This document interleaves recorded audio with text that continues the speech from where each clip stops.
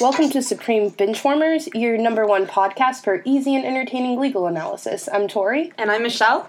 And welcome to our show. We have a really cool show lined out for you today. We have a couple of Supreme Court cases as well as a political commentary, and we have our first guest star. Yay! Yeah, are you super excited? I'm super excited. Me too. Okay, so first up on the agenda, I want to briefly talk about Donald Trump.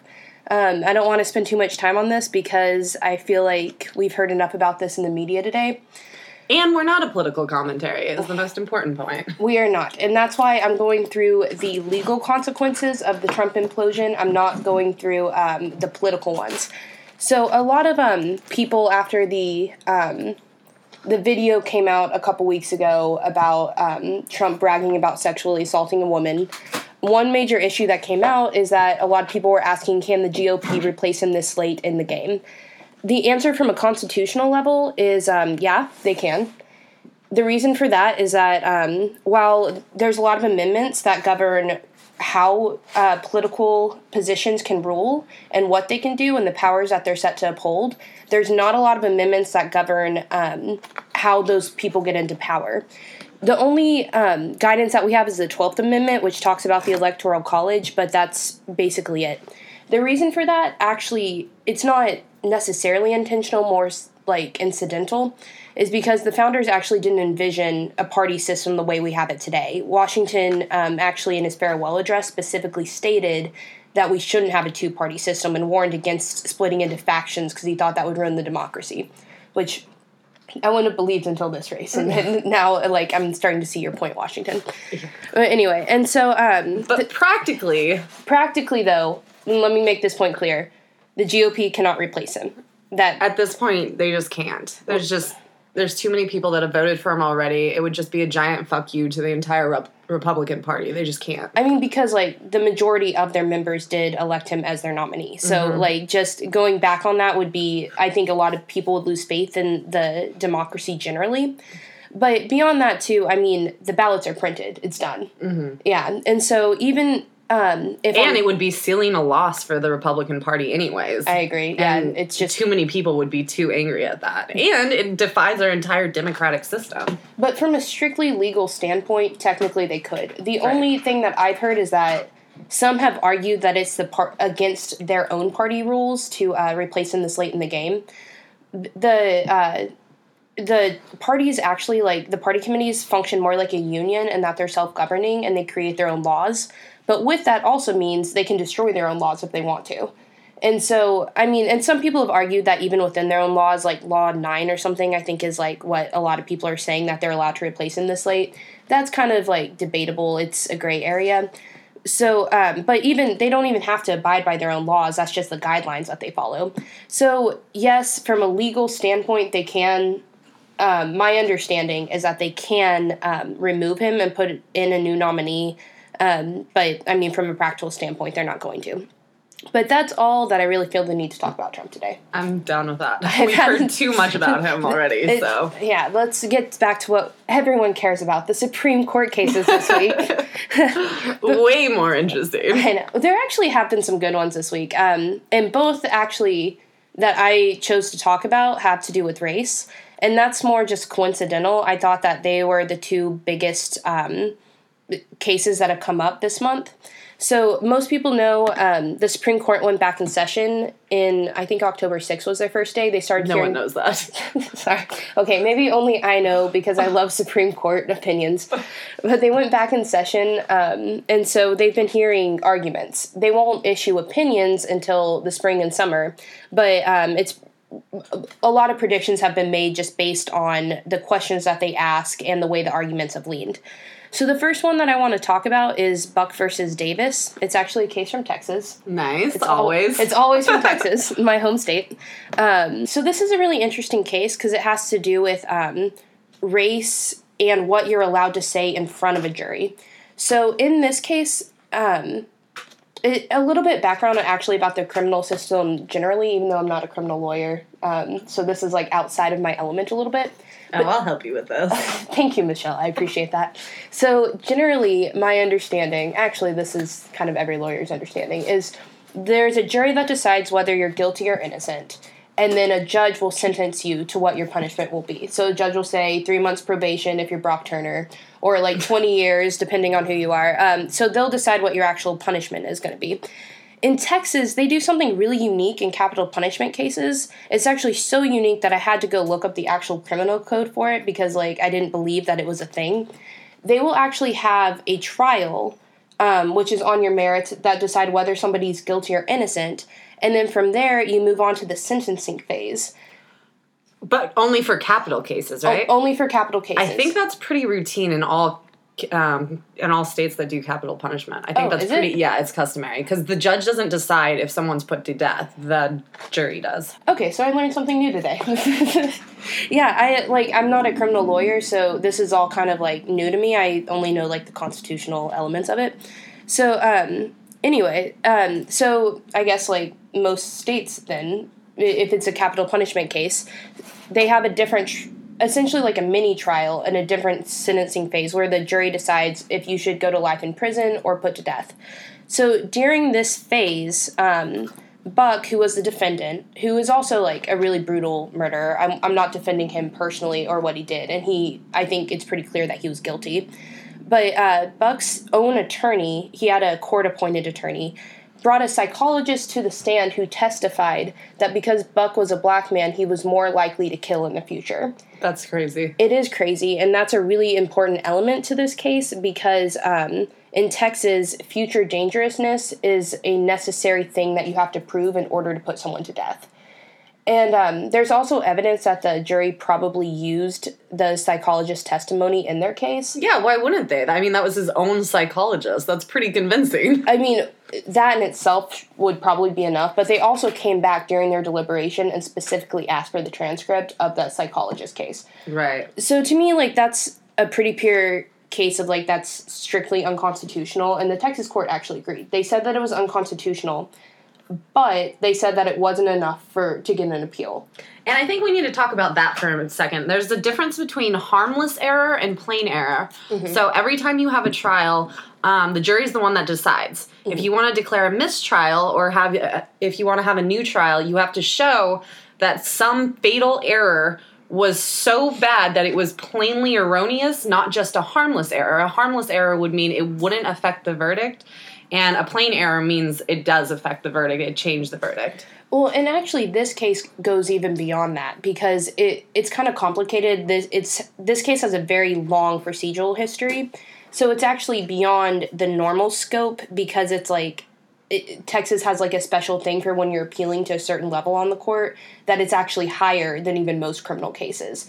So they had a really high standard, and he was challenging that even with their higher... I think most of the justices actually seem to agree. Justice Alito, who's notoriously probably the most conservative person on the court right now, said specifically that what happened in the penalty phase of this trial is indefensible. I mean, he went on to say that he couldn't support this decision in Buck's favor because it would open the floodgates for a lot of people to sue on the same ruling. And he also suggested that there was other evidence to show that Buck was harmful. Buck's lawyer actually came back with that. The lawyer that, not the same lawyer he had in Texas, like when you go up to the Supreme Court, you're generally going to have like an expert in con law.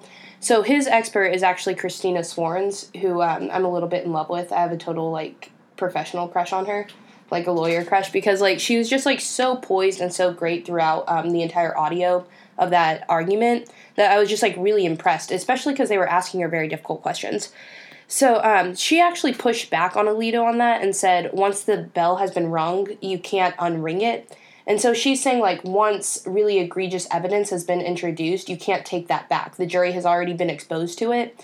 And she's saying that, like, this mistake is just so high that no matter what standard Texas is employing, this is a big enough mistake to overturn it.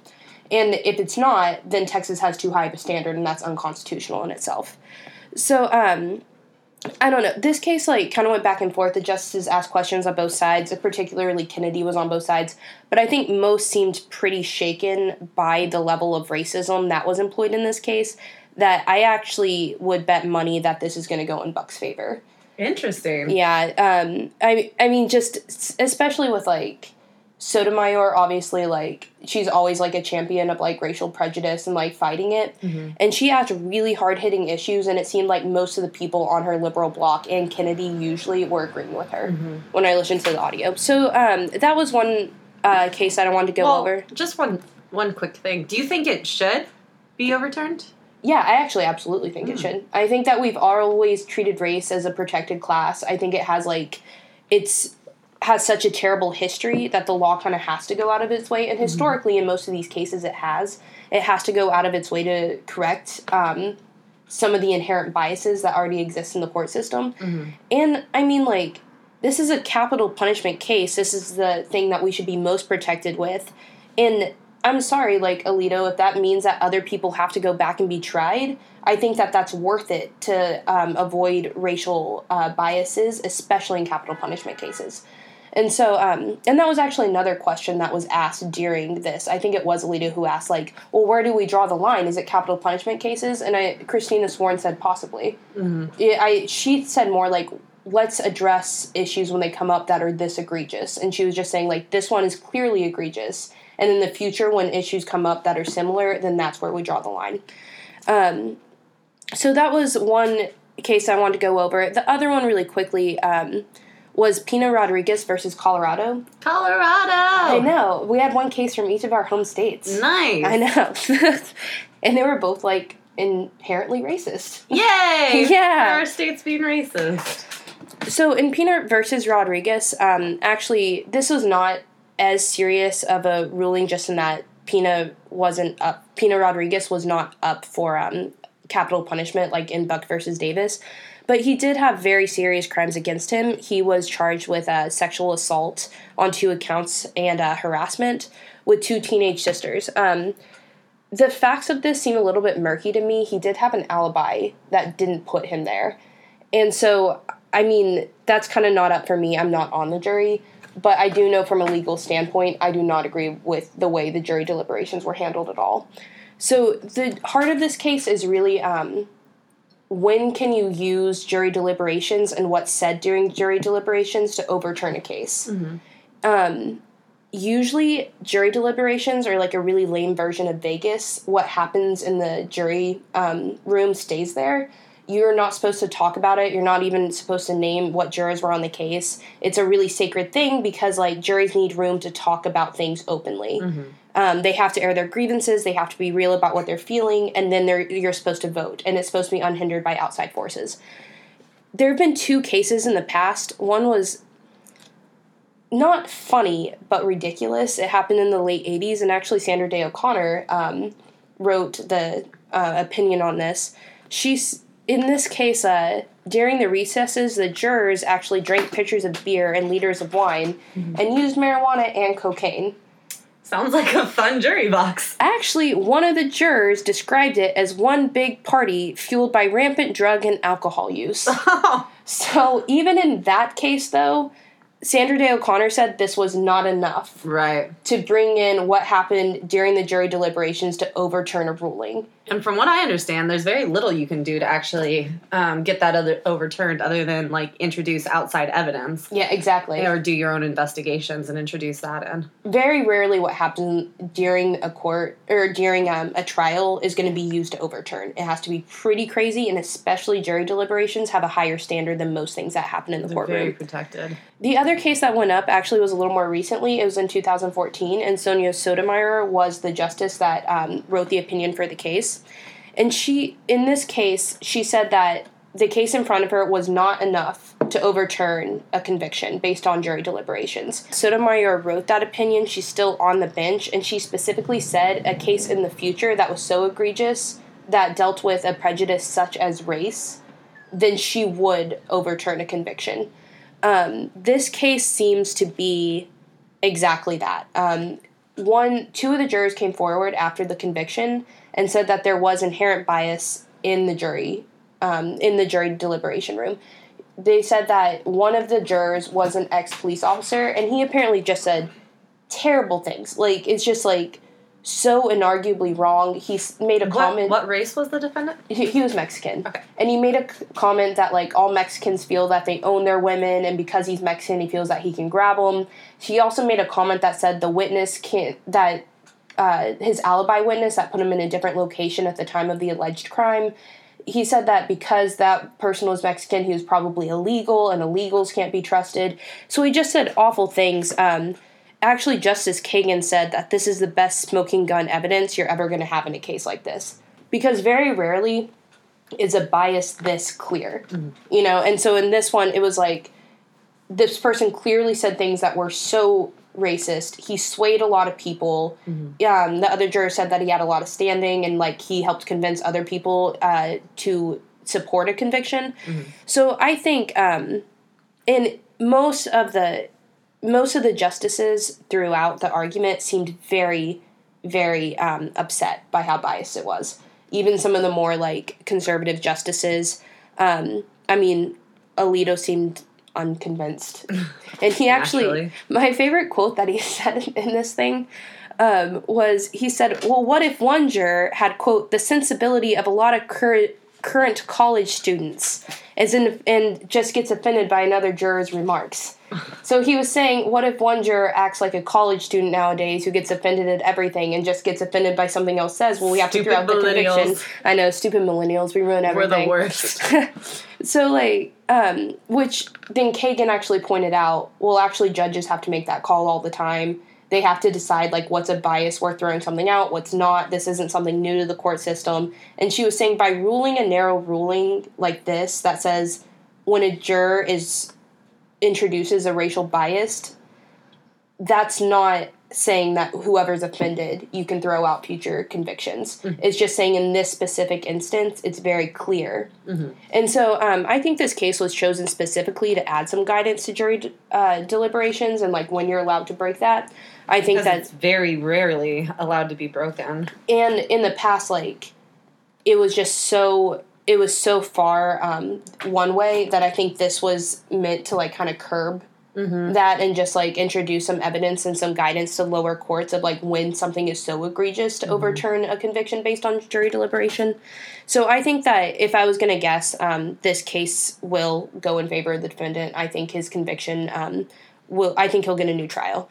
So that was actually the only cases that I really wanted to talk about. I'll be covering more cases later on as the term continues. So that's all I have for my segment. And now, Michelle. Okay, now we're going to talk about the new 9/11 Saudi Arabia bill that just passed through Congress. And we're going to talk a little bit about what that is, what it entails, and what it means for our country. So to start off, we have a guest speaker today. His name is John Miller. He's an expert of all things Middle East. He's been working in Middle Eastern relations for the past 7 years, so he knows a lot about it. Also, he speaks Arabic, which is really cool. So say hi, John. Hey, everybody. All right, so I'm going to say hello in Arabic. مرحبا يا شباب كيف حالكم? Thank you. All right, so first I'm going to describe a little bit about what the 9/11 bill was. It's actually called the Justice Against Sponsors of Terrorism Act, but it's JASTA for short.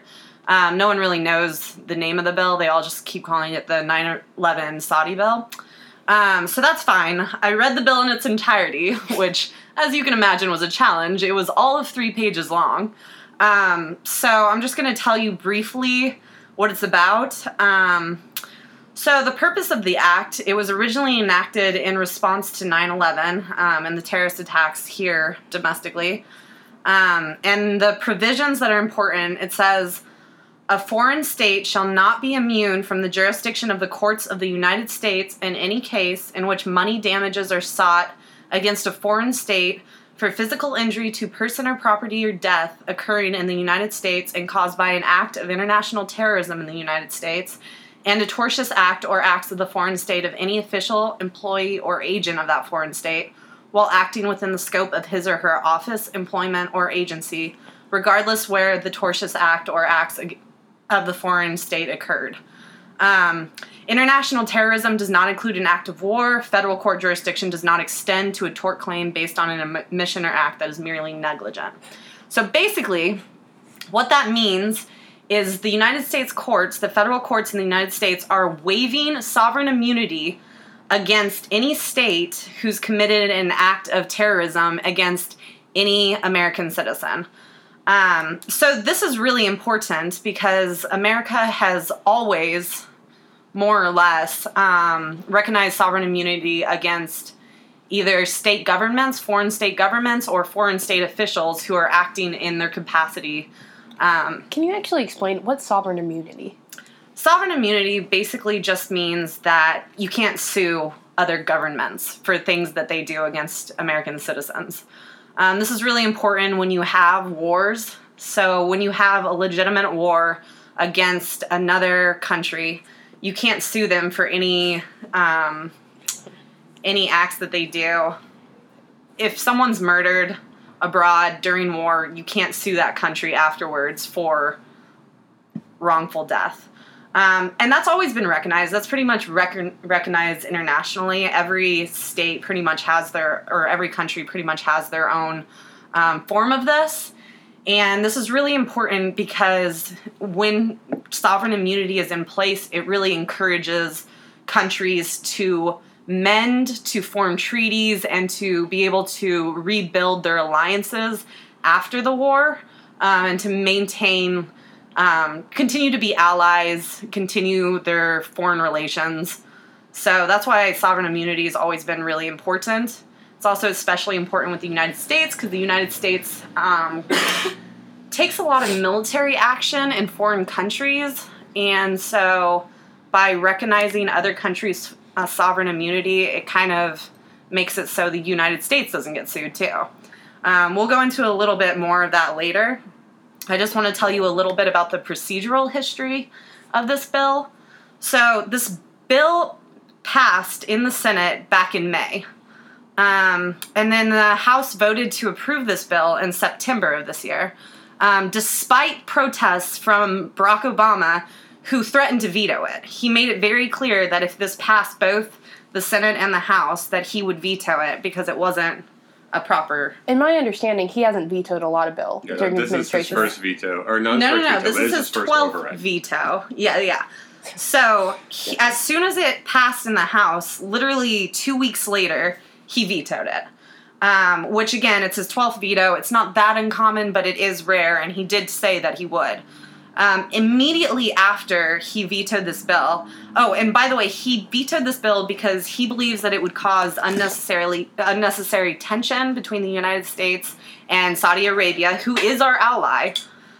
He also believed that it would expose the United States, and specifically veterans, to lawsuits from foreign countries.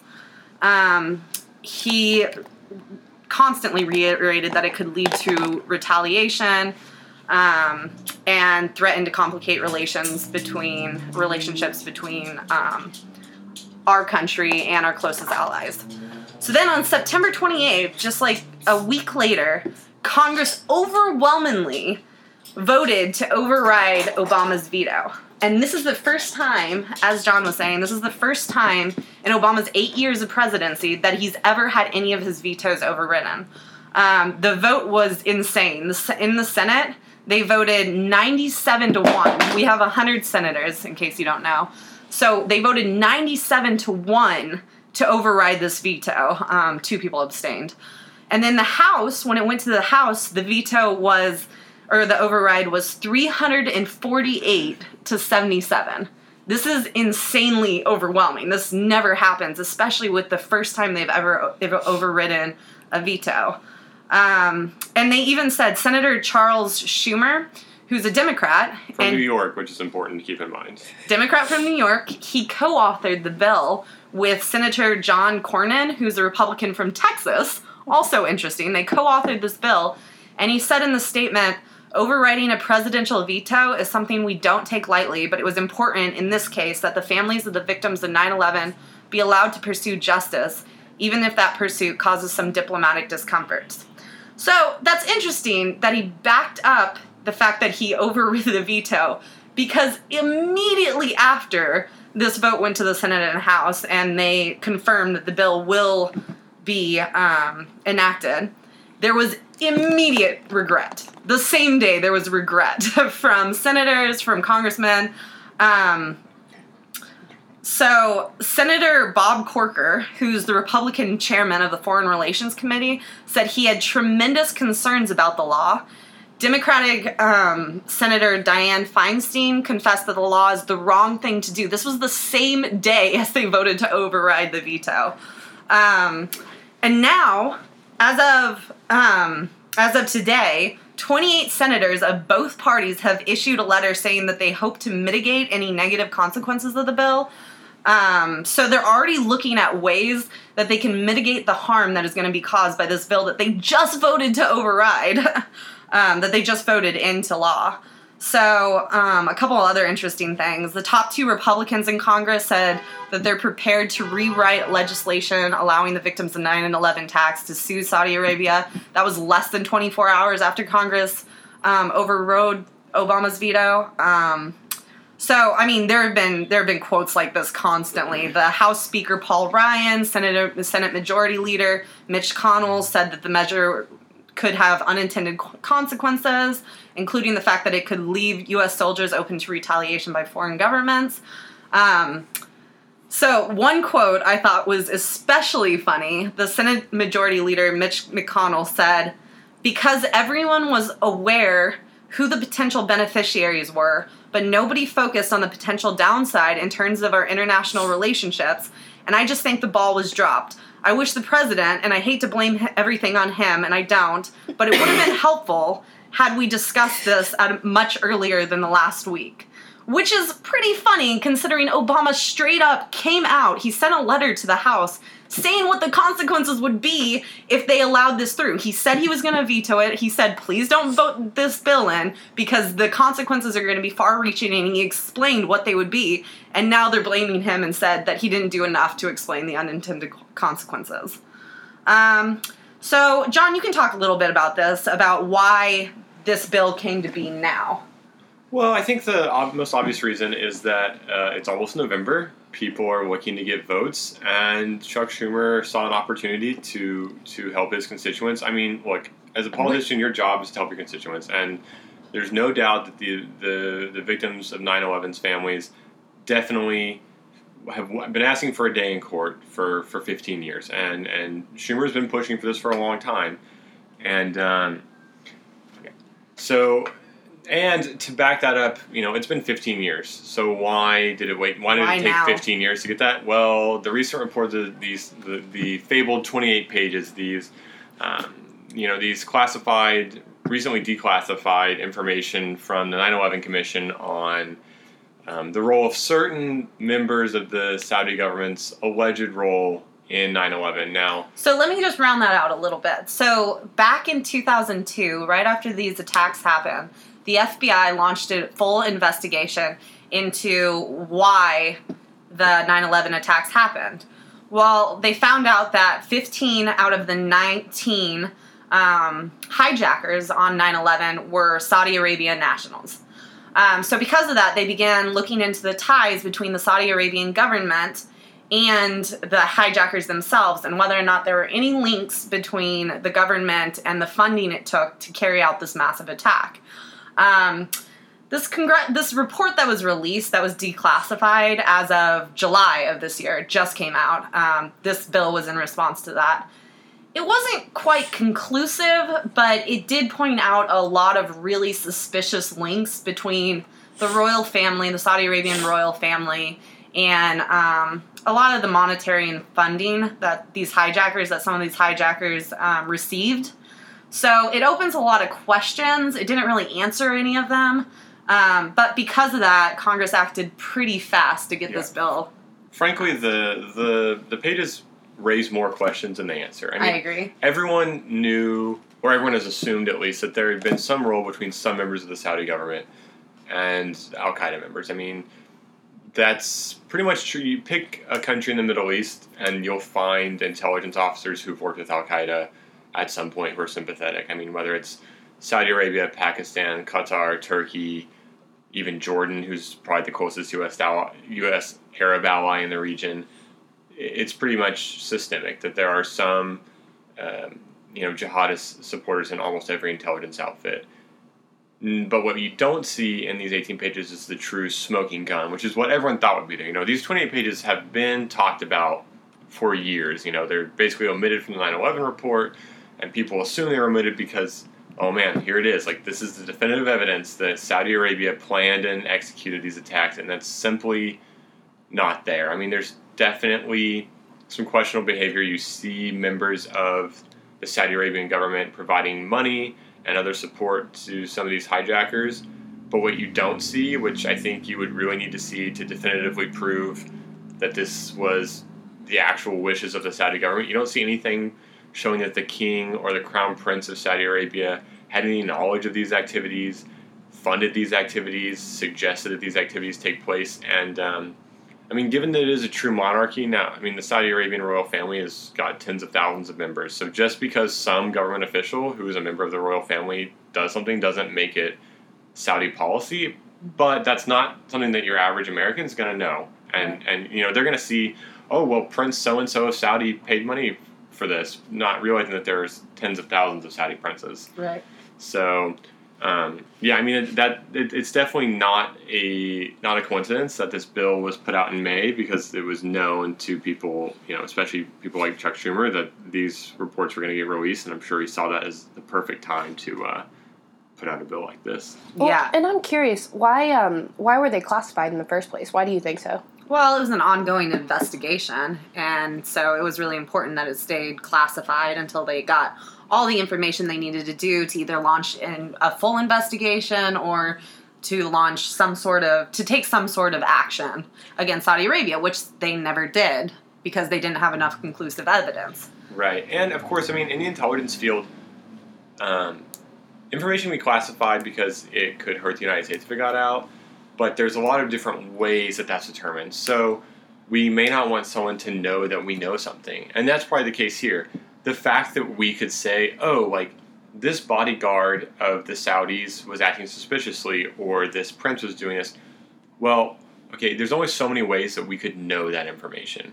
And so, when a hostile government, which the Saudi Arabian government is not, but still, when any government finds out that you know a certain amount of information about them, they're always going to ask themselves, how could they have found out about this information? And so if that's, in some cases, there's only one or two people in the world who are going to have access to this kind of information, given the time and place.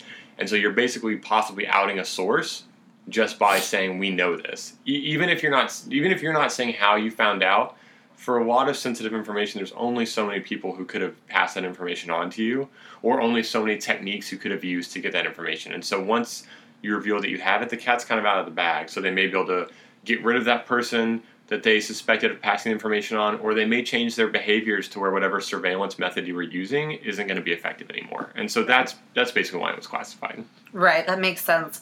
What surprises me about this entire process, about the fact that they passed it in the first place, and that the fact that they overrode Obama's veto, is the fact that right now we have a Republican-run Congress. That's been true for pretty much Obama's entire administration. The interesting part about this is the way that this bill is going to affect America domestically, not even on an international level. It's going to affect a lot of our military personnel. That's where it's going to hit the hardest if this goes through, because eventually this is opening the door for people to come in and sue America based on the attacks. And we'll talk about this in just a second. But it was just really surprising to me that the Republicans were so adamant about seeing that this bill passed, because really, you would think that they, of anyone, would be the strongest supporters of letting this bill die.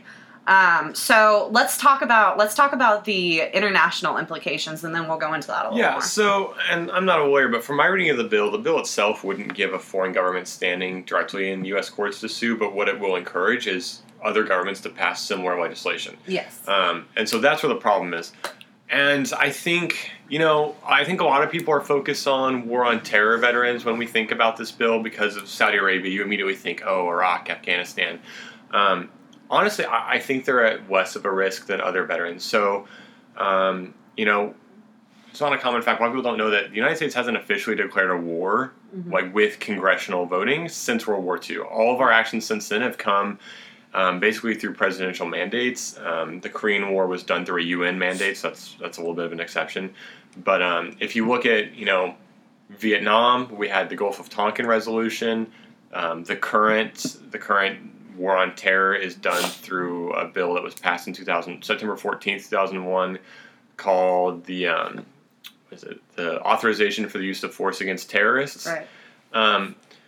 Now, the Authorization for the Use of Force Against Terrorists, or as most people call it, the Authorization for the Use of Force, is still in effect. It is still on the books. Mm-hmm. But what a lot of people don't know is that the Gulf of Tonkin resolution, which was basically Congress giving President Johnson the authority to send troops to Vietnam, anywhere actually in Southeast Asia. It was very, very broadly written. That was repealed in 1971, and U.S. troops didn't fully leave Vietnam until 1973.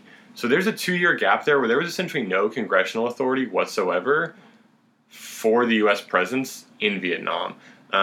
There were actually some cases that almost went to the Supreme Court regarding the constitutionality of the Vietnam War, based mostly on appropriations, and we don't need to get into that here. That's that was the first segment of this show. But so if you're going to get sued for going to war and possibly commit, if you're killing people, the bill itself says acts of war don't count. But if there's no legal authority for you to be at war, how are you really at war? So I think Vietnam veterans are probably the most vulnerable group of all U.S. veterans. Korean, too. And Iraq, actually. Korean War veterans, but they're covered by a UN mandate. So I think it would be very, very hard to claim that what they did could be not considered an act of war, since basically the Korean conflict was the only true hot war ever approved by the UN. So I think it would be extremely difficult to pass any kind of international tests to call that an illegitimate war. Mm-hmm. And of course, Iraq and Afghanistan, and now the U.S. government's already been sued for its actions in Iraq and Afghanistan. There have already been Iraqis who sued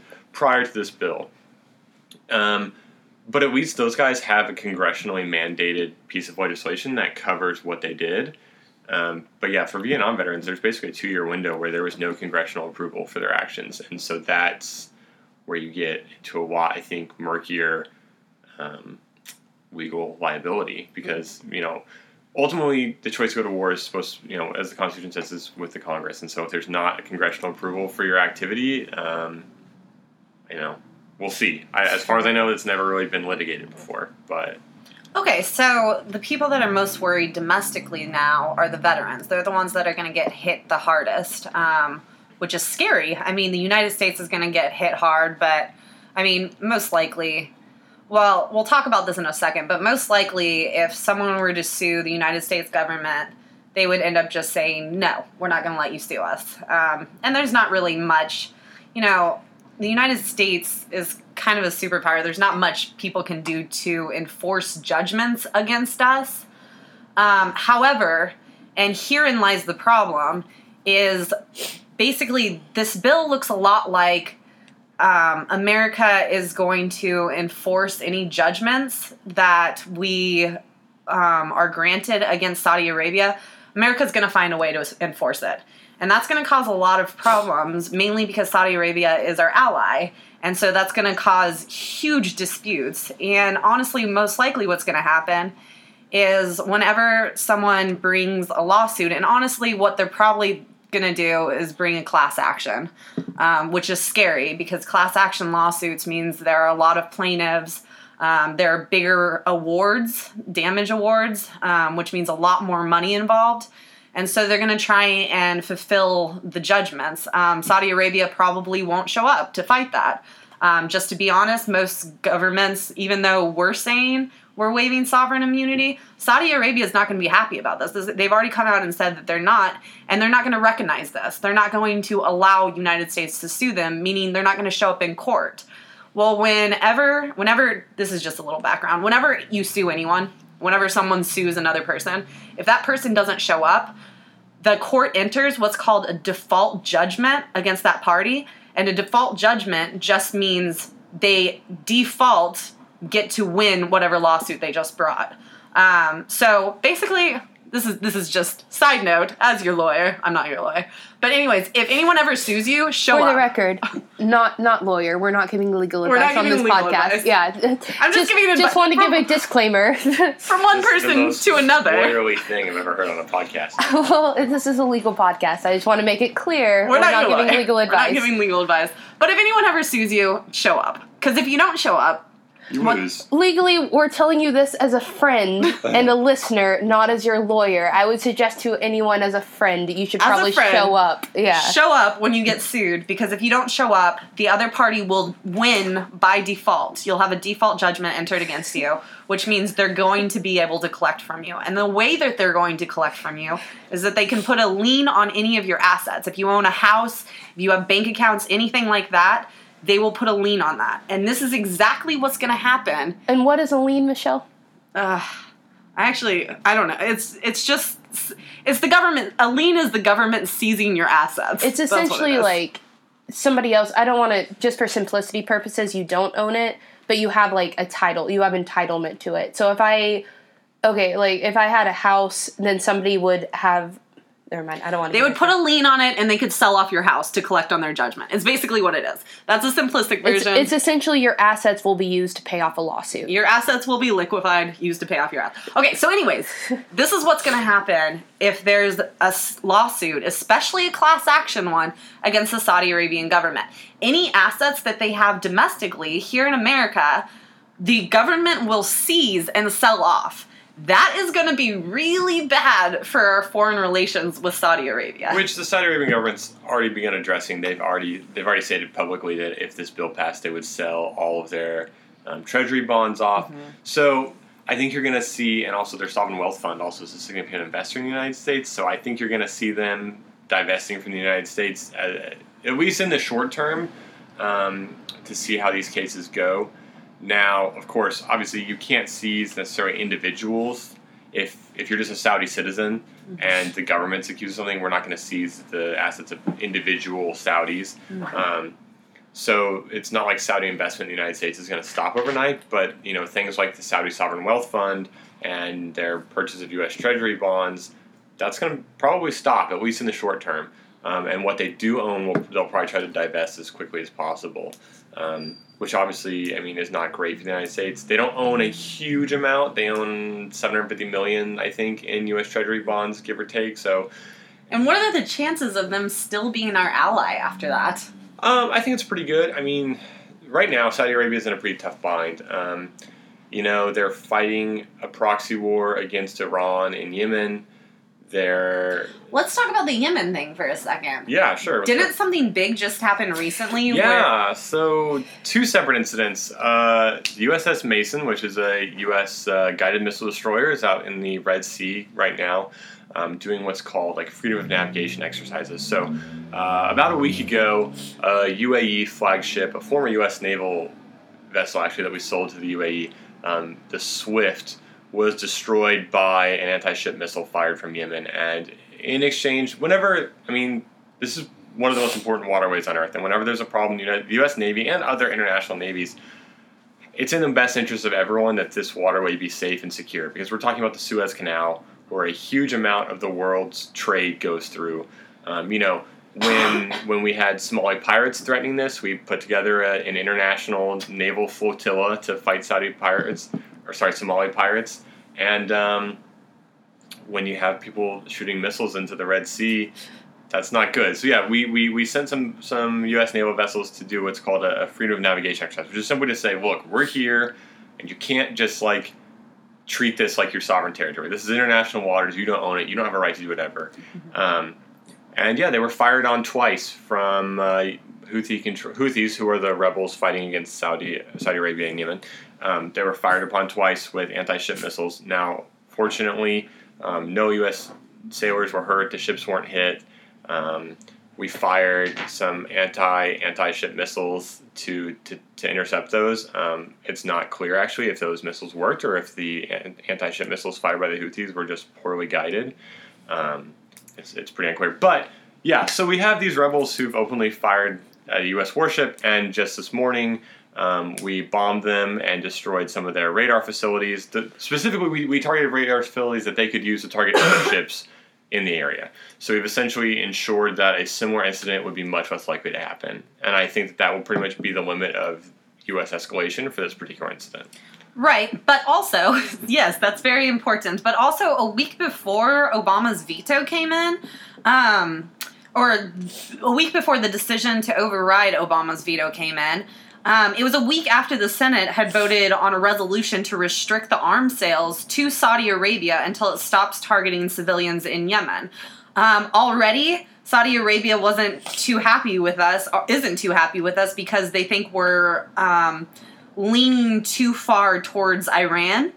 And there's a lot of other tensions that are building up. So Saudi Arabia and America's current relationship isn't the best as it is. And so this comes after a lot of that, and this is going to make it even more tense between them.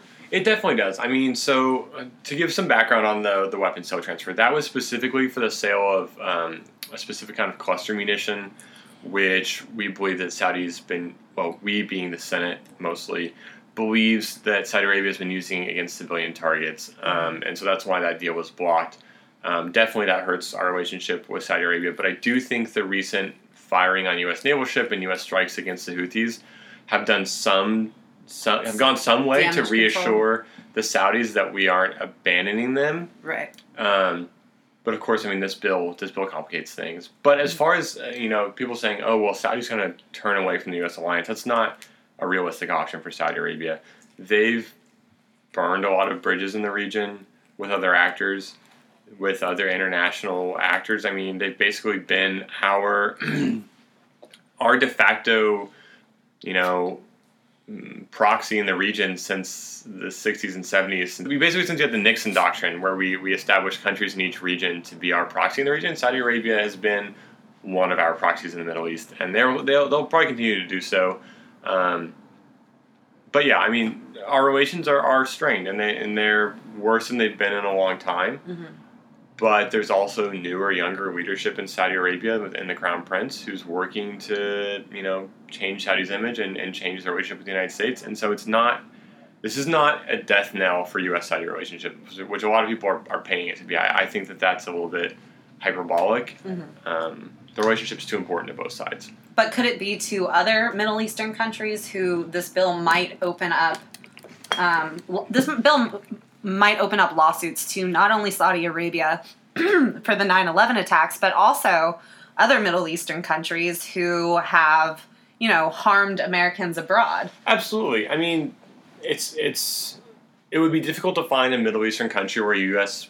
citizen has not been, if not killed, then hurt by a terrorist action. I think the harder part would be proving that it was in some way a state-sponsored act. I mean, if you, for example, some of the most famous U.S. bombings abroad have been done by Hezbollah, which is obviously not sponsored by the government of Lebanon, for example. Now, I think probably the perennial state that you would see be linked to state terrorism would be Iran. Yeah, we've definitely already successfully sued Iran. People have won cases and judgments against Iran. Let me talk about that for just a second, actually. I think this is really interesting. A lot of people are looking at this bill as a brand new thing, a brand new waiver of other foreign countries' sovereign immunity, and a brand new way to sue foreign government for terrorist acts. It's actually not. In 1976, the Foreign Sovereign Immunities Act was enacted, and it basically recognized foreign government sovereign immunity from being sued with certain exceptions. And then in 1996, the Anti-Terrorism and Effective Death Penalty Act came about, and this solidified the exceptions. And basically, the exceptions are for we're able to waive foreign countries' sovereign immunity for acts of state-sponsored terrorism. And this act, the Foreign Sovereign Immunities Act, specifically says that this exception applies to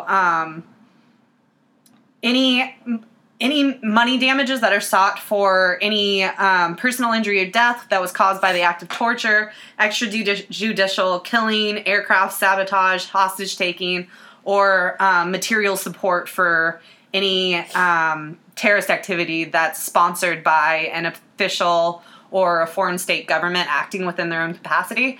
So this has been around for a while. It's been around for at least, 20 years.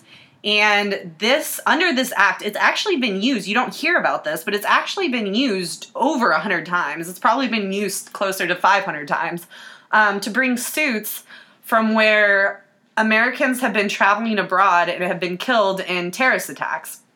And as I was saying before about the default judgments, a lot of these suits have been brought against Iran. That's one of the number one places that it was brought. They've also been brought against Iraq, the Palestinian Authority, Syria, North Korea. So it's been brought against a lot of state governments or foreign countries' governments. And they've won them all. I mean, they've won them all mainly, again, because they're default judgments and no one really shows up. These governments aren't going to recognize these lawsuits. And they're not going to show up to defend them. Well, one thing that's really important is despite the fact that we've won so many of these lawsuits, no money's ever been collected. I think there was one case against the Bank of Iran where we actually were, and this was a recent one in the last couple of months, where we were actually able to collect some judgment. But most of the time, the collection of judgments is actually impossible because the United States government, the executive branch, has consistently worked to prevent victims from being able to collect damages because they're worried about the political implications. They're worried about the effect that it would have on our relationships between these countries. And so no one's ever seen a dollar. It just doesn't happen. Well, the thing about this new bill, the JASTA bill, the 9/11 bill, is that the fact that it was... The fact that Congress worked so hard to pass this bill, including overriding Obama's veto, means that they're probably going to work pretty hard to make sure that this judgment is collected, which is kind of a scary... It's a new concept. Also, even though this bill was primarily created in order to provide monetary relief for the victims of 9/11, it's not actually restricted to that, at least not as it's written right now. So anyone can now use this to sue any country where they feel like they've been harmed.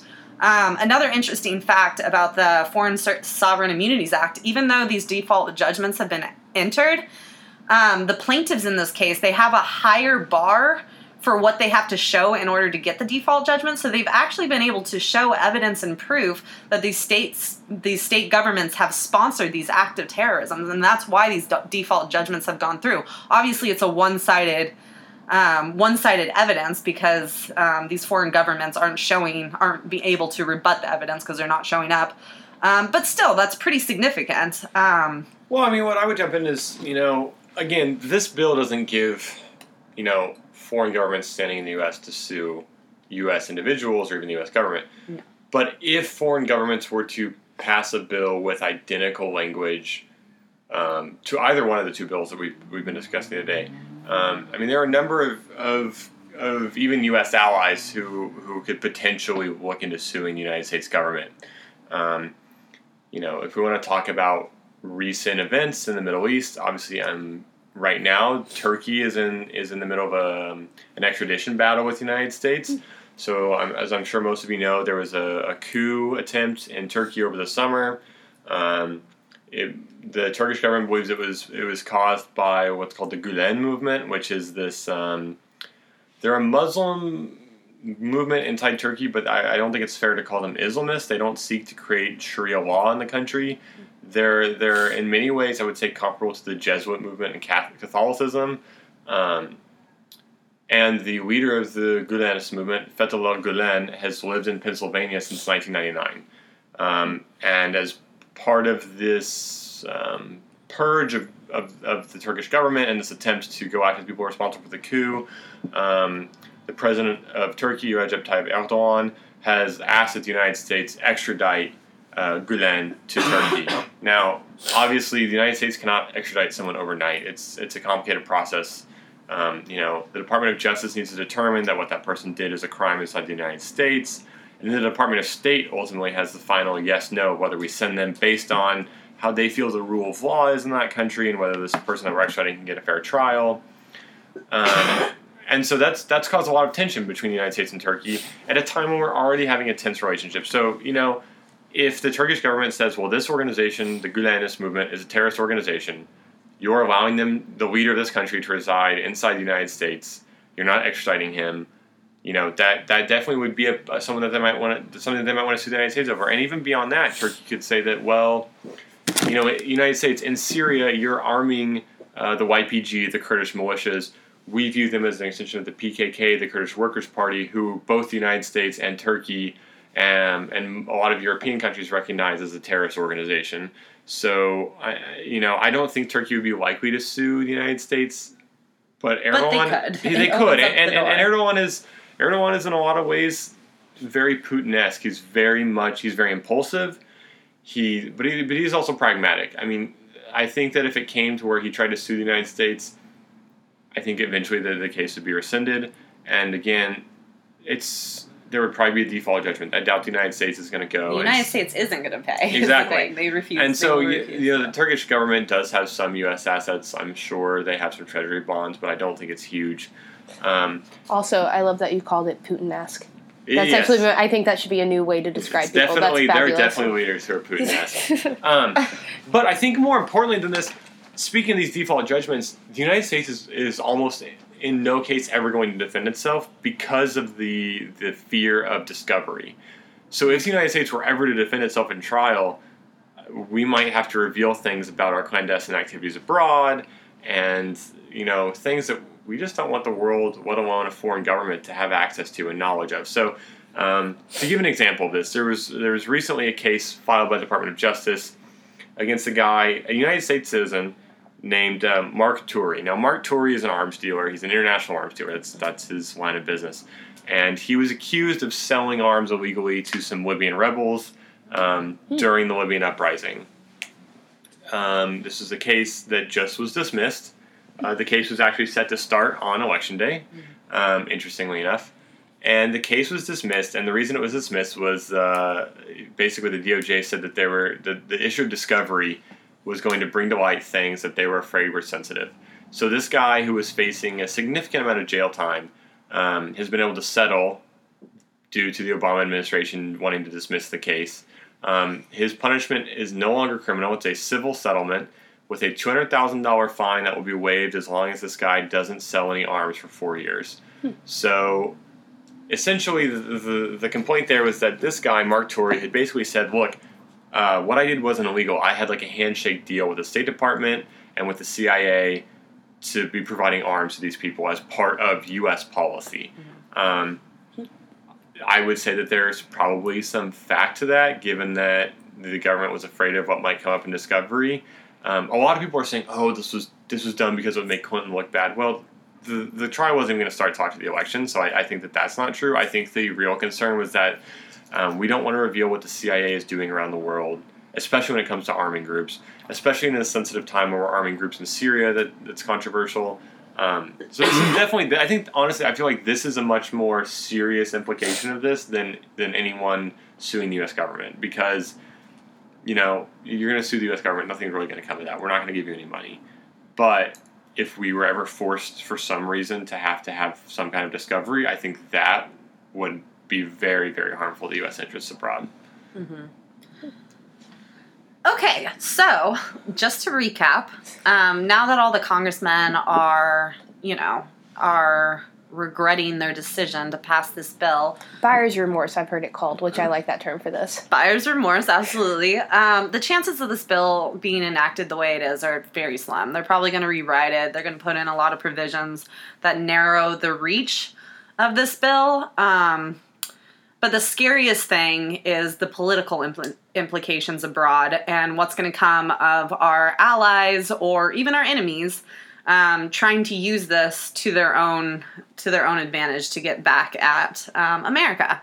So that'll be interesting to see how that develops. Well, John, thank you for joining us. Yes, well, thank you guys for having me. It's been a lot of fun. I think you added a lot of good expertise that we were not able to add. So I really appreciate you being on the show. If you like our show, you should subscribe.